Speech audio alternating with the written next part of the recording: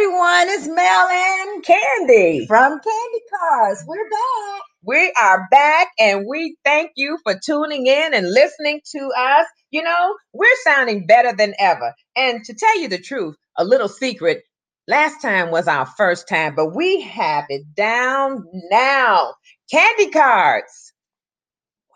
Well, Candy Cars is a unique, sexy, seductive, edgy greeting card business. You really need to be grown to be with us. Grown and sexy, grown and grown. Because sometimes you just have to say what you feel and you can say it with Candy Cards. Yes. Let me tell you something. We have 9 categories. We have strict tease, we have breakup, we have blunt, and all of those topics kind of speak for themselves. And then we have I Won't Shut Up, which used to be our social card line. It still is, but it's renamed because we know you have a voice and you need to speak it. And then birthday.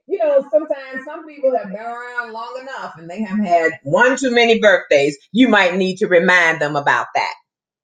Holiday horror. Well, that speaks for itself. I'm sure if you think back to some Christmases and Thanksgiving, you'll know exactly what you'll find on our site. And then there's love. Tell your love, your honey, your sugar, your sexy little aphrodisiac, just where they stand in your heart.